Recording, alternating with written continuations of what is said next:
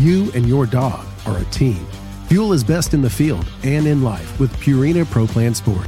Made for hardworking dogs of all ages, every sport formula starts with real meat as the #1 ingredient and is specifically formulated to support strength and stamina. Try it today and see why Pro Plan is the official dog food of Ducks Unlimited. Learn more at ProPlansport.com.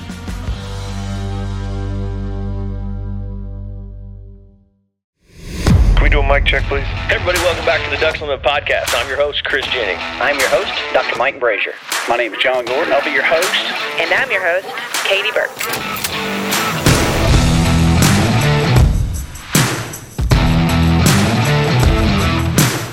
Welcome to the Ducks Unlimited podcast, the only podcast about all things waterfowl. From hunting insights to science-based discussions about ducks, geese, and issues affecting waterfowl and wetlands conservation in North America. We bring the resource to you. The DU Podcast.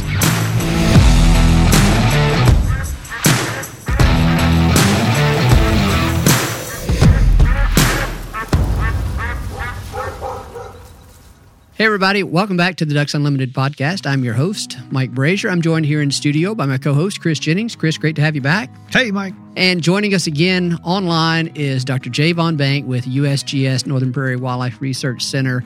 We're going to talk, this is episode 2 or part 2 of our species profile on white fronts. Jay, did I get the name of that of the research center there correct? I was close if I didn't get it exactly right. Yeah, you got it. It's a mouthful. It's been a while since I've talked about I always just refer to it as Northern Prairie. It's a classic research center where just a ton of waterfowl research has been done. But yeah, Northern Prairie, US, that's how we refer to it shortly. When we concluded our previous episode, we had talked about the diet, where we talked about sort of shifting distributions of white fronts during winter, some of the causes there. And then we had talked briefly about food habits, what they eat during winter. And then that leads us to talk about the sort of physiological reasoning for some of what they eat and how it plays a role in their successful migration north and then in egg formation, incubation, etc. So why don't we pick up there, Jay? Talk with us about spring migration, and you can take that however you want to in terms of timing, nutritional, energetic demands, and route. I know you studied it as part of your research, so take it away with regard to spring migration for this species. Sure. I guess we'll just start out with timing. You kind of see white fronts start to pull out of those snow goose flocks, like we mentioned in late winter, and kind of start to separate themselves a little bit, and be about February. Early February, really all through February, you start to see white fronts make their first migratory movement away from the wintering grounds. And it doesn't change a whole lot whether you're in the Mississippi Alluvial Valley of Arkansas or in North Texas. It's kind of that same timing. So February and into March are big months or big weeks for white fronts to start migrating. White fronts make pretty large jumps during migration as far as they can, and so like from Arkansas, you may see a bird jump up to Iowa or South Dakota, depending on the snow line. Sometimes Nebraska, if you're in Texas or Kansas, certainly a big stopover northward, migratory stopover, and from there they're really refueling. They're making some jumps. Refueling. Sometimes there's a lot of individual variation, and so sometimes you see a bird who will make many small jumps with many stopovers, or sometimes you see a bird who makes really large jumps and very few stopovers, but they're a lot longer. And so there's a lot of variation in migration strategies. And that, in turn, translates farther northward yet on how they make decisions about whether they're going to breed or not. So from there, white fronts will typically push the snow line, or just maybe sometimes even a little bit above the snow line, but following the snow line for sure as the snow regresses and into North and South Dakota. North and South Dakota are one of the biggest and longest stopover areas now, right in the heart of the prairie pothole region, right where they'd be where you go duck hunting in the fall. Those are some major stopover areas now for white fronts. Historically, it would have been a little bit lower mid-latitude states. I mentioned the Platte River and Rainwater Basin in the last episode. Historically, one of the major wintering areas, migration areas for white fronts. land use change there as well. A lot of increase in soybean agriculture, changes in wetland availability have pushed birds around a bit too. And so now we'll see more birds along the Missouri River and into South Dakota and North Dakota. From there, still following the snow line into Prairie Canada and Saskatchewan and Alberta, major staging areas there, making one last major refuel before jumping the boreal to go to the Arctic.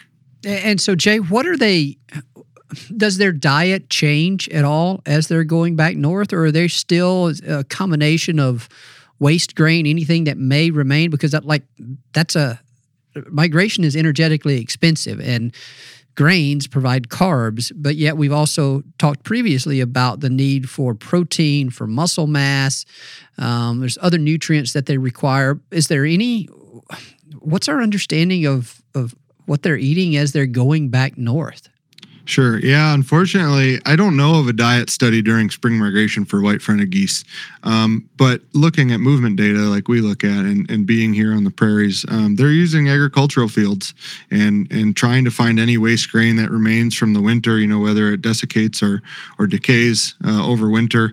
There's some winter wheat here, but it's not really green at this point, right? Because they're pushing the snow line. So it's still senescent and hasn't started growing yet. So yeah, lots of waste grain, really. So they'd be trying to refuel, pack on additional fat that they may be spending on their migration north. And then also, like, from a nutritional standpoint, maybe this is a good time to talk about sort of the different strategies of like birds taking nutrients back north with them, capital breeders versus income breeders. That's sort of the lingo inside the scientific community. Maybe talk about that, Jay, from the perspective of where white fronts fall on that gradient. Yeah, this is a lot of fun. I like thinking about this. So capital breeding birds use what we call capital. And so that's endogenous reserves or reserves that they have put down in terms of body fat, mostly, or internal subcutaneous fat. And then they bring that to the breeding grounds to use for egg production and survival. Versus the other end of this continuum is income breeding or income. And so that those type of strategies would allow birds to use their endogenous reserves to get to their breeding grounds and then use nutrients and lipids that they acquire on the breeding grounds and put that into the deposition of eggs, energy for eggs.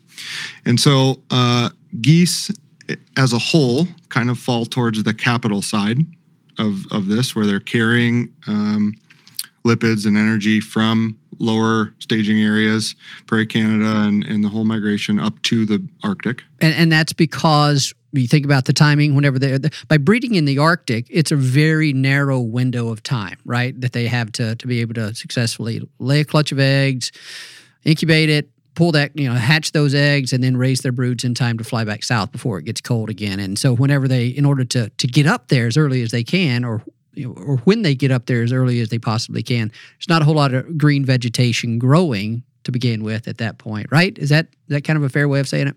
Yeah, that's exactly right. And it's a rush. Like, there's a crunch there. And so some birds bring a lot of capital with them to be able to invest in their eggs as soon as they can. White fronts are a little bit interesting, and they're one of the first geese to show up in the Arctic. And a lot of times they'll do that before the snow is melted. And so what you'll see is these white fronts get up to the Arctic. There's still snow on the ground. They're kind of standing around for a while waiting for snow to melt and vegetation to become available again. And so they end up using we think they end up using a lot of those capital reserves. And so in terms of geese specifically, I said they're more capital breeders, but there's variation even within geese. And so like black brant bring almost entirely capital breeders. They bring all of that from their lower staging areas up to the breeding grounds to put into their eggs. But white fronts actually are more towards the income side, where they will actually use a bunch of their capital in getting up there early and getting their spot, and then kind of wait and use kind of a mixed strategy where they'll use some capital and some income from vegetation that they've consumed up on the breeding grounds. Now, does that, I guess I'll just ask this question. Snow geese are more on the capital side of things, right? Where they bring more of their nutrients with them. Is that difference between those two species of geese related to where they breed and how rapid that vegetation may green up? I'm trying to kind of figure out why can white fronts be successful in spending a week, 2 weeks, actually consuming, with an income strategy once they get on the breeding grounds, but snow geese don't. Is that one of those interesting why questions that we don't have time to to explore? Yeah, I think so. I mean, white fronts and snow geese will breed in similar areas. So there are white fronts breeding near snow goose colonies and snow geese breeding near solitary white fronts, vice versa. And so there is some timing differences. White fronts show up a little bit earlier. And there's actually variation across the Arctic as well. Interior white fronts in interior Alaska breeding in the boreal show up about 2 weeks earlier than birds on the north slope of Alaska, who show up about 2 weeks earlier than birds in the eastern Arctic. So there's kind of a gradient there as well. And in timing, and so you'll see different. I think it's just a different life history strategy with what makes snow geese successful and what they found to be successful in comparison with white-fronted geese, who have a slightly different strategy, migration strategy and breeding strategy. Hey Jay, one question. It just kind of popped up during this spring migration and upon their arrival. These birds are already paired up, correct? Correct. Yep. Okay. White fronts are geese are monogamous, so they'll pair up typically about their second year. That pair is kind of weak until that first breeding for sure, and then it's very much solidified. And so white fronts and most geese don't breed. Typically, they can breed at 2 years old, but most breed at 3 years old. Yeah, that's a good question there. It's one of the things that we hadn't even really talked about yet. I think we'll probably bounce around here a little bit. Is there anything else kind of on the nutritional side of things, the timing of their migration, arrival? I think we've done a pretty good job covering that. Unless there's anything unique relative to the Pacific population, is it white fronts that show this different kind of over water versus landward migration? I know I've seen that with pintails. Do we see that in white fronts as well? Yeah, the Pacific birds do, especially in the fall, but spring will as well. They'll jump and go over the Pacific Ocean to get to their breeding grounds, and obviously mid-continent white fronts don't do that because there's nowhere to jump. But they can stop several times along the way, and those Pacific population birds can get into trouble out there flying over the Pacific Ocean. Now they can sit down on the ocean, and some of the folks on the West Coast studying those birds have seen that. But that's quite a different strategy than it is if you can make smaller jumps once you get to the subarctic. You can kind of refill your way up there. And one of the questions that's, I guess, very prominent right now in the waterfowl management community or research community is why do birds take these different strategies, migrating over the Pacific Ocean or migrating along the inland? What causes those differences, and which of those strategies, or is either of those strategies more profitable than the other? Jay, I'm pretty sure that was part of the research that some of the stuff that you were trying to look at. And I know one of your colleagues, Mitch Wiegman, I think, may have some work going on. Maybe with pintails, I'm trying to think about that. That might be the species that I'm thinking about where some of that research is ongoing. But anything like that with white fronts underway right now as well? Yeah, I mean, those are the major questions, and especially, Mitch is really an expert on mid-continent white fronts, but also the Greenland white-fronted goose, and those birds do this kind of stage strategy where they jump from Ireland over the ocean to Iceland, and then again over the ocean and the Greenland ice sheet to the west side of Greenland where they would breed, southwest side. So they have an extremely different strategy. I think that flight is like 16 hours over open water nonstop. And so, yeah, a very different strategy. And how does that strategy vary from a bird who can take environmental cues like our birds can? As they fly north, they can look at how the vegetation in the snow line is changing. They can take environmental cues versus those birds who are flying over open ocean who don't have those cues. So yeah, there's some ongoing work right now looking at how those strategies differ and how it translates to reproductive output. We look forward to getting those results somewhere down the line. We'll have you back. Actually, we need to get in touch with Mitch as well. I've talked to him about having him on an episode for a number of reasons, and so we'll have to make that happen. Let's move on. Let's get back to sort of the mating system side of things. You talked about their they mate for life, perennially monogamous. Talk about their family groupings. How long do the young birds stay with the adults? What do we know about that? Yeah, so perennially monogamous. If a pair successfully has a clutch or a brood that fledges, it's about 4 eggs. Typically, there's about 4 goslings, and those birds will stay together for sure through the first year. So, you've probably seen it if you've looked at white fronts in a field, or Canadas or snow geese. You can see this too. They have small family groups, and that's a really common hunting strategy for Canada geese earlier in the year. They have family groups, and white fronts do the same thing. And those birds will stay together throughout the winter and through the next summer. And actually, in white fronts, family association is really, really strong. And so in some years, those juveniles will be associated with their parents even 2 and 3 years out.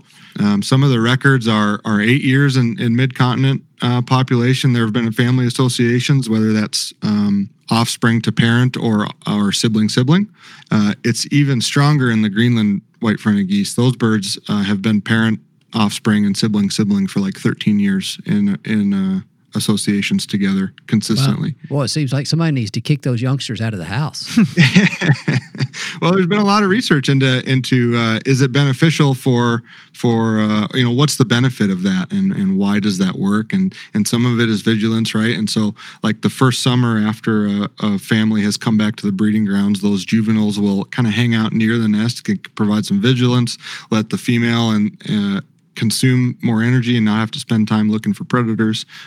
These kind of trade-offs where you have other folks looking out for you, and you can feed a little bit, and those kind of things. Yeah, and I've seen that specifically, and also in snow geese, it's very obvious. But with white fronts, I've seen it when hunting. When you hit a call, and some of those juvenile white fronts, their feet are out and their wings are set, and then you can see the flock. There's 3 or 4 adults in there, and you can just watch some of these adults kind of swoop under that juvenile, get underneath it, and push it back into the flock, and they fly right past you. And it's like, oh man, that one, that's probably the benefit. That's probably why they do that. One reason anyway, the protection level there. Jay, what about related to family groupings? You said those can stay together for many years. What do the young birds do? I'll reveal another part of my lack of knowledge about Arctic nesting geese.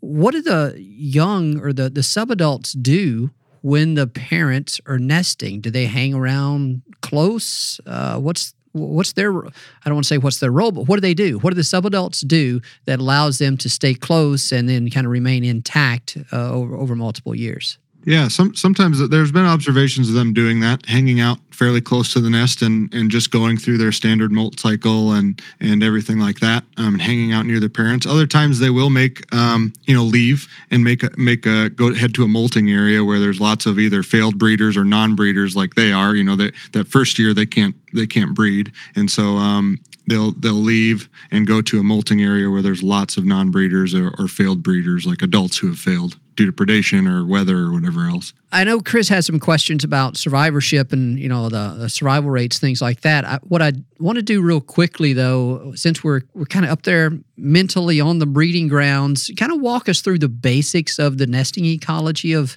this species in terms of, obviously the goose lays the egg, we know that, but in terms of incubation, what's the average clutch size? Kind of walk us through some of those basics. Yeah, so if especially a new pair, say it from the wintering grounds, the female will lead the male back to their natal area. If the female is able to breed, say she's a 3-year-old, right? She go back and select a nesting area. They have really high nesting philopatry. We've had a couple of birds in a row nest just feet away from where they nested the year prior. So really high nesting philopatry, which is just amazing thinking about flying the continent and getting back to within a few feet in the Arctic, just the vast Arctic of where you were the year before. Without Google Maps, Without Google Maps. How do they do that? Yeah, it's fascinating. And so the female will select a site. She'll make a bit of a scrape. Waterfowl don't carry things to their nest. So she'll make a bit of a scrape in vegetation upland, typically near some sort of water body, and lay the first egg. And then after the second egg, she'll start to pull down out of her breast feather and line the nest with down to keep that thing warm. Typically 4 eggs, 3 to 5 eggs. 4 eggs is kind of average for a clutch size. Geese that initiate a little bit earlier typically have a slightly larger clutch size than geese who initiate later in the year. And that's just, again, due to timing, right? The Arctic is so dynamic, and you have such a short window to pull this off. If you can get there, get some eggs down, you have a little bit more flexibility than you do if you show up late. Yeah, so about 26 days, 23 to 26 days of incubation. The female is on that nest. Only the females incubate. The male is standing around, keeping guard, eating. The male will stay there the whole time, which is unlike ducks. Male ducks will leave, and so obviously these are paired, and so they stick around next to each other. And female takes, once the incubation starts, she only takes about maybe one break a day, and they're very short. There was recently a paper out of the North Slope of Alaska who said a normal female break was like 8 to 9 minutes per day, where she'll get a drink, get a few quick bites to eat, and then head back to the nest. And that really takes a toll on their body, so they have to be in great body condition because they're not ingesting a lot of nutrients and energy while they're up there. They may pick around the nest a little bit, but for the most part, they're just sitting there using those reserves to keep the eggs warm. And then nest success, I want you to talk about that just a little bit, because we talk nest success is in a lot of cases very low for duck species, ground nesting ducks. What is it for white fronts? That's a great question. It's really boom and bust. Some years it's really great. There have been reports of 95% nest success, and some years it's 2% depending on weather, and we've seen this. We can talk about this if we talk about population a little bit, but the last 10 years or so, there's been a ton of Arctic goose nesting failure. We've seen it in snow. We've heard about it in snow geese. You hear about it most in snow geese, but these other species are taking the hit too. And so I think an average is about 48% nest success, and nesting propensity, which is the number of birds who try to nest, is really hard for us to get a hold of. Based on some of our transmitter work, it's somewhere in the 50% range as well. So yeah, it just depends on the year, on the weather, and even if the nest is successful, we have observed the last few years where rain or snow will happen right when the goslings are hatched, and you have a really poor success after that, brood success. And with regard to weather, the effect of weather causing nest failure, it could be because of let's say an extreme late severe snowstorm, ice storm, something of that nature. Is that typically the cause of a failure? And in years that, because one of the things that we always ask questions about with regard to a forecast for goose production is it an early spring or is it a late spring? Are there some years where you just see pretty widespread foregoing of breeding because it's so late? Yeah, I think, in terms of weather, it can be anything. It could be snow, but I think the big one is rain, prolonged cold rains on newly hatched goslings who don't have all that great of waterproofing, still in their down feathers, they just can't take those kind of temperatures. In terms of earlier spring, I think the earlier springs get, which we've been kind of seeing with our climate trend, spring's getting a little earlier. But more variable, right? We've had some just kind of wildly variable weather up there due to climate change and things like that. So it's really a year-to-year process. And then another key difference between Arctic nesting geese and, let's say, most duck species, certainly prairie nesting duck species, is renesting. There's virtually, to my understanding, virtually no renesting that occurs among Arctic nesting geese, right? Or most geese in general. Yeah, none really. The investment is so high in those large eggs, and the timing again in the Arctic season is so short that you really don't have time or the energy to pull that off. What do we need to do to kind of wrap up that point, that time where we've hatched the eggs, and now we need to get them on the wing? Sure. Yeah. I mean, it's pretty standard. I mean, there's the female will take the brood after a day or two in the nest after they hatch and take them to a nearby wetland or river. Sometimes river systems, they're eating sedges, grasses, berries later in the year, salmon berries, crowberries. Arrowgrass is a big one. And it takes about, 38 to 45 days for fledging. So again, the timing is pretty critical there. And after that, they're just bulking up for the jump over the boreal to get to the prairies. Any kind of molt migration go on with these birds? Yeah, we've seen it a bit. There's definitely some molting areas. Most of the white front banding that takes place is on molting areas, and again, because white fronts are solitary breeders, it's really hard. You can't round them up like you can snow goose colonies for large banding, right? And so there's a bit of a molt. There can be molt migrations for failed breeders. And it's still within the Arctic, right? So they're somewhere in the Arctic, and they may go farther north or east or west or whatever, but they'll move away from those areas where they failed or were going to attempt and deferred. And birds will stack up in some molting areas. Tashekbuk Lake in Alaska is a really big molting area. Perry River area is a big molting area, and those where if hunters are encountering bands, is really the two places in interior Alaska. Is molting birds on river systems that those bands are distributed because they're the easiest way to round up a bunch of birds. It's a lot of detailed information that I'm kind of asking you to step through, but I think it's kind of cool for people to be able to visualize the steps that have to go into effect, for especially these Arctic nesting geese to successfully hatch a clutch of eggs and raise those birds to fledging. And that's why you see that, have a tendency to see, Jay, as you said, that boom or bust. And I was talking to Scott Stevens about that just earlier, I think, in terms of some of what he's been seeing up there with some white fronts. And so anyway, appreciate your time stepping through some of those details. This is probably a good place for a break. Yep. We have... I think we can see the light at the end of the tunnel here. We'll come back and we'll start talking about some survivorship and causes of mortality, things of that nature. Sound good, Jay? Sure. Sounds great.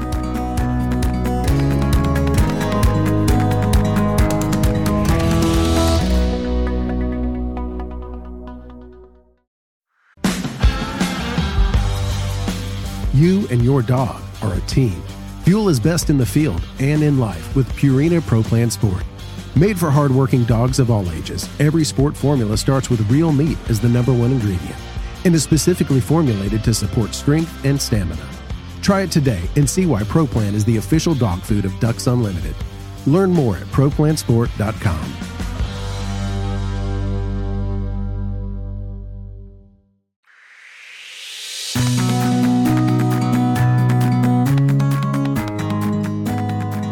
Welcome back, everyone, here in studio with my co-host, Chris Jennings. And online, we have Dr. Jay Von Bank joining us again to talk about white front. We're going to finish out this species profile.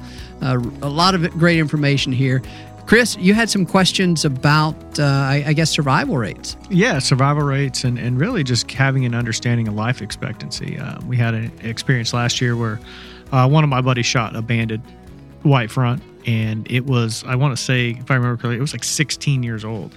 That's an old goose there. And I just wanted to know if I was right in saying that was a pretty old goose, or if that's, kind of some of the average of what some of these birds live. Yeah, I wouldn't say that's a little high. I wouldn't say it's average. I think from what we know using bands, 5 to 6 to 7 years is kind of an average. I just looked at the USGS banding longevity records today, and the white front record is 34 years, 7 months. Ooh, wow. The second longest is 25 years, 6 months. So even if that first one's an anomaly, there's a few in the upper 20s there. Wow. And you see that in snow geese and Canada geese, they have the ability to live a really long time. No, that's awesome. And I was not expecting you to say 35 by any means. 35 years is pretty old.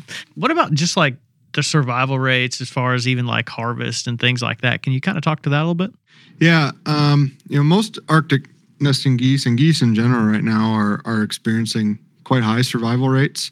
From our banding, from the banding that's been done for the last, like 2007 to 2020, it's about 80% survival for adults. And in the last 3 years, it's been higher than that, like 93%. So really high survival. The interesting thing about white fronts, as I just kind of mentioned, we have really, really poor knowledge of juvenile survival because white fronts are solitary and we only catch them really during molting on molting areas, and those are failed breeders or non-breeders. So we don't have a lot of juvenile banding data for white fronts. When you see pictures of folks banding in the Arctic, they have huge wads of snow geese and there's juveniles and we can get age ratios and stuff that way and put some bands on juvenile birds. Well, you can't do that with white fronts because they don't group up like that. And so what we do for age ratios for the fall is to kind of look at how productivity has been going. Is in the last few years anyway. There's a fall age ratio survey conducted by Canadian Wildlife Service, and so they'll actually go around Prairie Canada and look at flocks and count and determine age ratios of birds coming out of the boreal. So you kind of get them right as they're coming out, and kind of a first look at what the productivity was like. And Jay, what about harvest rates? You mentioned pretty high survival rates. What do we know from banding data on harvest rates? Probably not going to have a great handle on that for juveniles because of what you just talked about. But what do we know for adults? Yeah, so when we talk about white front populations, we really talk about adults, and so when we estimate, we use banding data to estimate population abundance using a Lincoln-Peterson estimator, one of the methods that we use for estimating abundance. And technically for white fronts, it's adult abundance because we don't band juveniles, and so the estimate we have is a lower estimate because it only accounts for those adults. Harvest and harvest rate is about 4%. Kind of bounces around 4% a year of direct band recoveries for a year. So birds that are banded in 1 year and shot in the same year, about 4%. For management purposes right now, we have a 6% threshold where management actions are set around with that in combination with a population estimate. So we're kind of under the harvest rate estimate, which is fairly low for some geese. I think other Arctic nesting geese, cacklers maybe use about 10% threshold, and so a little higher, but white fronts is about 4%. That's probably a nice segue to talk about total harvest. And I pulled some numbers on this morning, Jay, just out of curiosity. I'm not sure if you have anything, if you did the same, but kind of looking at harvest over the past, what are we looking at about here? 23 years across the entire U.S., it's pretty flat. I mean, I say it's flat. Yeah, it's not trending necessarily in one direction or another. The average is probably somewhere around 250,000, something like that. And there's some ups and downs from one year to the next. But when you look from early 2000s to now, it's still on that pretty same trajectory. Is that kind of what you found as well? And then what also about that distribution of harvest among flyways? Where's most of that occur? Yeah. I think that's pretty standard. I had about 300,000 a year, and then most of that comes now from the Mississippi Flyway, about 120,000 of that, and some in Canada, about 72,000, and then the Central Flyway is still harvesting about 86 or so thousand. Those are long-term average numbers, but most of it's been redistributed. It used to be Central Flyway. Most of it's been redistributed to the Mississippi Flyway. In terms of band recoveries, Arkansas has the highest band recoveries proportion, about 30%. Louisiana, Saskatchewan, and Alberta, kind of in that order. And those, it's essentially shifted, again, as we talked about with the distribution in the last episode, over to the Mississippi Flyway. But even states now like Indiana, Illinois, even farther north, like North Dakota and South Dakota, are increasing their white front harvest a bit as well. So lots more people out there chasing them, as Chris mentioned before. But again, redistributed over to the Mississippi. Yeah, I'm looking at this trend here for the Central Flyway, and it's downward as you've talked about. I mean, it's not crashing, but it's a pretty steady downward trend. But some of that harvest is probably redistributing to states, or at least certain locations outside of coastal Texas. But yeah, nevertheless, that trend does hold for sure. And Jay, one thing, and this is something that I hear quite a bit, and this kind of will lend us to kind of move towards overall population here, but in Arkansas, they're like, oh, the spec numbers are so high. And it's like, I don't know if the spec, people are kind of assuming that just because now there's a bunch of specs in Arkansas where, that's not really a good reflection of overall population. That's just what people are assuming just because that's what they're seeing out of their blind. So can you kind of speak to that too, where this distribution of birds may just be, kind of keeping it level. Population's pretty steady, but people are just seeing them in different areas. Not so much there's just more of them. Yeah, and that's I think based on the data that we have, it's certainly the case. I've been in Stuttgart in October, and it is wild. I mean, there are a ton of geese there, and that's one of the first places they'll show up, in the south, and so you see a lot of them, and then no doubt Arkansas winters the most geese now But yeah, it's a redistribution, and people in farther north and Kansas and Oklahoma and other states are seeing more and more of them now as this redistribution kind of continues. And so, yeah, it looks like there's a ton. I've heard they're the new snow geese, and we got to get on them now and before they explode like snow geese. And if you look at the data, the population data, it's really not the case. I mean, they've certainly increased over the last, say, 40 years or so since the 1980s. Definitely increased, definitely more of them. But over the last 15 or so, 2009, 2010, we've actually had a bit of a decline in overall abundance. And so, yeah, we're seeing a lot of them, and there are more than there have been in any recent, besides the last 20 years, in long-term history. There's definitely more of them, but the last few years there's been a decline, and I don't know that we have a great handle on it, except for that my speculation is that we've seen it in snow geese too, where snow geese have declined quite a bit, and most of that is due to reproduction, because we know survival is extremely high in these geese. It stays high, but we know reproduction and recruitment varies quite a bit. And I think that's probably what we're seeing here as well. Jay, I don't know if we've mentioned it, but what's our best guess on the population size for white fronts right now in North America? And take your pick, whether you want to talk about a breeding population or fall population. Yeah, well, we don't really have the Pacific Coast has kind of a fall index, and we do some different things for mid-continent Pacific white fronts. Pacific white fronts get counted on a breeding survey, kind of like the BPOP survey in Alaska. And I have a 10-year average written down about 640,000 Pacific flyway white fronts. Mid-continent population is a little bit different. We used to do a fall survey in Prairie Canada. Again, white fronts breed over the entire Arctic. You can't count them up there.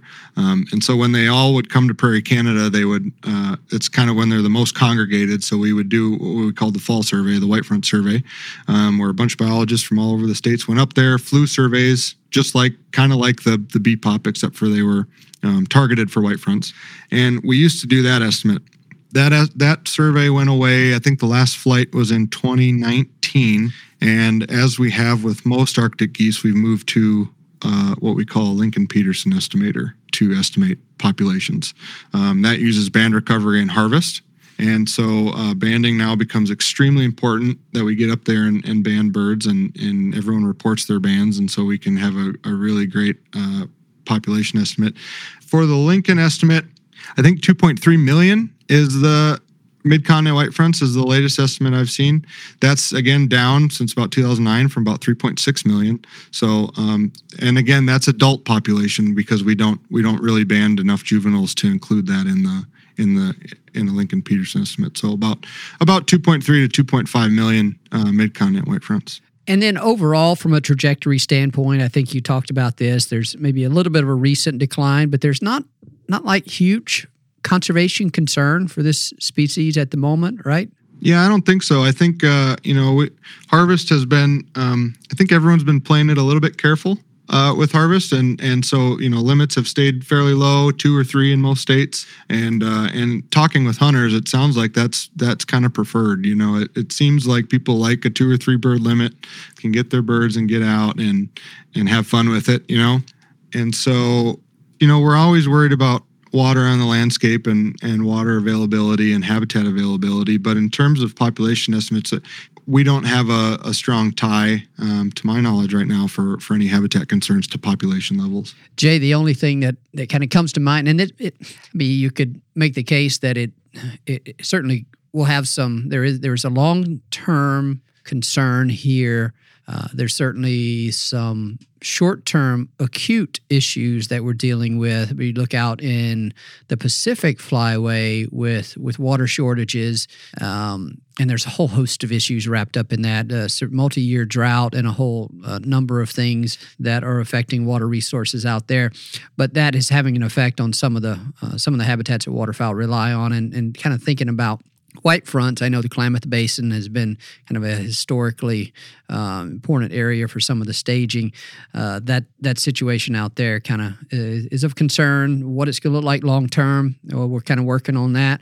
And then Central Valley, the drought, multi-year of drought. I think, what was it this year? The 50%, only 40% of the average rice acreage was planted. And so we're not even talking about the availability of water in winter. Of course, white fronts aren't necessarily tied to flooded rice fields. They're going to be in some of those dry rice fields, right? But when you lose 60% of the planted rice from that kind of landscape in an area that was already seeing some increases in white front populations, snow goose populations, things, that's probably, if you look across the North American landscape, that's probably the one area right now where you would say that's something to kind of keep an eye on, and not necessarily in terms of maybe a population sustainability perspective, but what are the birds going to do? How are they going to adapt to this? We talked about that early on. These birds are incredibly adaptive. They have wings. They can pack on nutrients. They can move,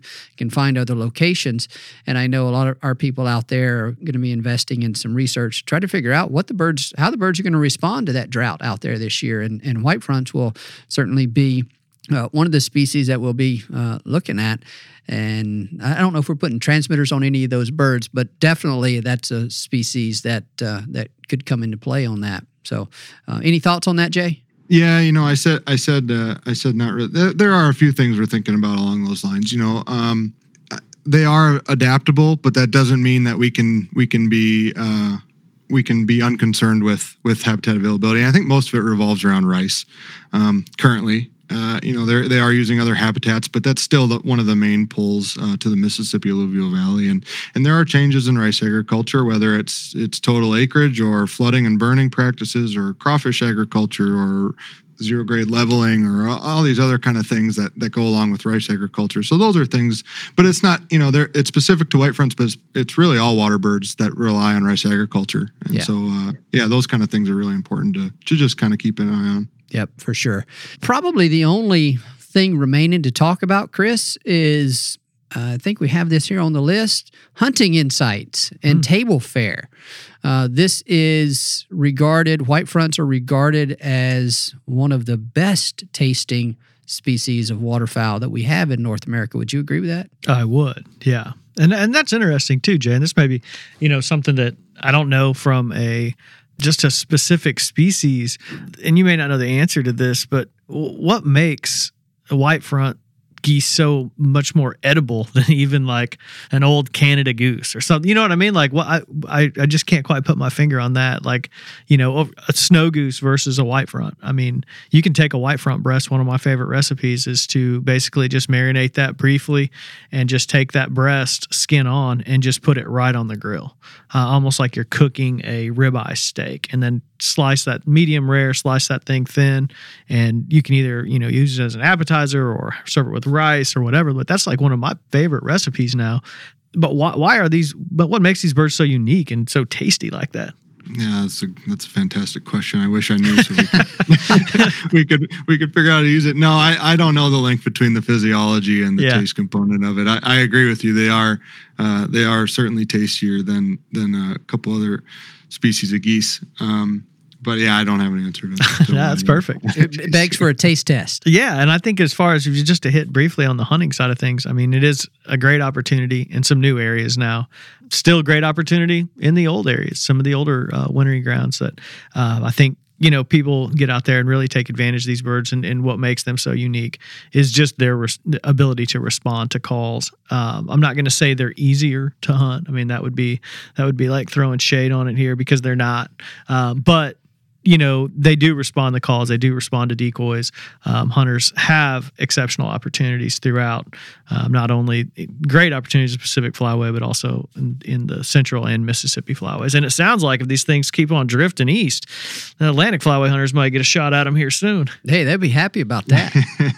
Yeah, I think they're, it's just, you're right. It's become more popular, and it's for sure, I think influenced by the expansion of folks who are really good at it and talking about how to interact with these things. And you're right, they're so interactive. All it takes is, no, I shouldn't say all it takes. Like you said, they'll humble you for sure. But yodeling back and forth a few times, and you can have some white fronts hooked. I've always really wanted to look at the popularity of white front hunting, and I haven't really thought of a great way to do that. But I've always wanted to. I've got some really, really old Max Prairie Wings catalogs at home, and I've always thought about looking at the number of decoy makers for white fronts and calls from a catalog from the 90s until now, and just see how many more companies are making calls and decoys, and figuring out how much, how much more popular it's become. But yeah, it's certainly a favorite. Oh yeah, I mean, I think that number's exponential. I mean, I've had conversations with, Brooke Richard at Higdon, who's a great decoy partner of Ducks Unlimited, and just having that conversation with him, like, man, like how does this expansion of the wintering distribution impact your business? And he went on to, he didn't really want to get into the exact numbers, which I'm perfectly fine with, but he was like, man, we're selling white front decoys in southern Michigan. And he's like, that's what's changed. He's like, you've got Iowa and Michigan and, even the Dakotas, which historically, they didn't really have a ton of white front hunting. Now the guys who are hunting up there are investing in calls, decoys, things like that. That has really it's been an economical impact for, decoy manufacturers and probably call manufacturers too. So that's a totally different angle of, this whole, of the white front and the distribution shifts and things like that. That is really, really interesting to look at. Yeah, I mean, they're accessible now, they've always been accessible, but to a much more restricted area. And so now when you have this expansion, they're accessible to most people, and you can go out and see quite a few flocks and interact with them and try and get your white front. So yeah, it's pretty interesting. And like most things in this natural world, it's not just one factor that's kind of driving their popularity. It is that they're accessible. They're in more places. They respond to calls. And they taste darn good. You put those three things together, and you really tilted the scales in favor of that bird being highly prized and being highly sought after, and people having great appreciation for. We've covered a lot of information. We have. And despite all of that, I am sure that we have left something out. So any of your listeners, if there's something that we didn't cover, a burning question that you've had, something you've always wondered about this species, or you're now seeing and you have some questions about it, send us an email, dupodcast@ducks.org. We'll either get Jay back on the line or one of his colleagues who's also doing some of these studies on white fronts. There's other people out there as well that are very knowledgeable and contributing in major ways to our growing understanding and conservation for this species. Jay, from your end, anything that we need to cover here? No, that's great. I want to reiterate the partnerships and the folks involved in all this research. This is not just me. This is a ton of researchers from all across the South, and land managers and state waterfowl people and private landowners who have contributed. And this has been a huge team effort that we've learned a lot from, and I think we're going to learn a lot from for the next few years. So thanks to everyone involved, and I'm happy to chat more anytime you guys like. Thanks so much, Jay. Chris, thanks for being here. My pleasure. A very special thanks to our guest on today's episode, Dr. Jay Von Bank. We appreciate his time and expertise in educating us on all things related to the greater white-fronted goose. Thank my co-host for joining me, and thank our producer, Chris Isaac, for the great job he does with these episodes. And we thank you for listening and for supporting wetlands and waterfowl conservation.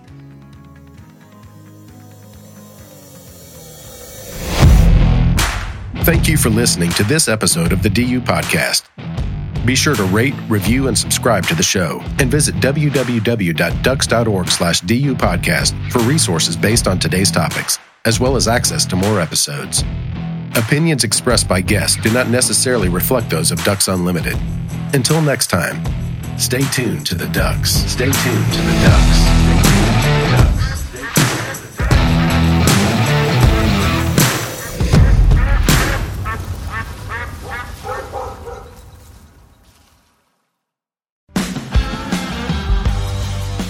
You and your dog are a team.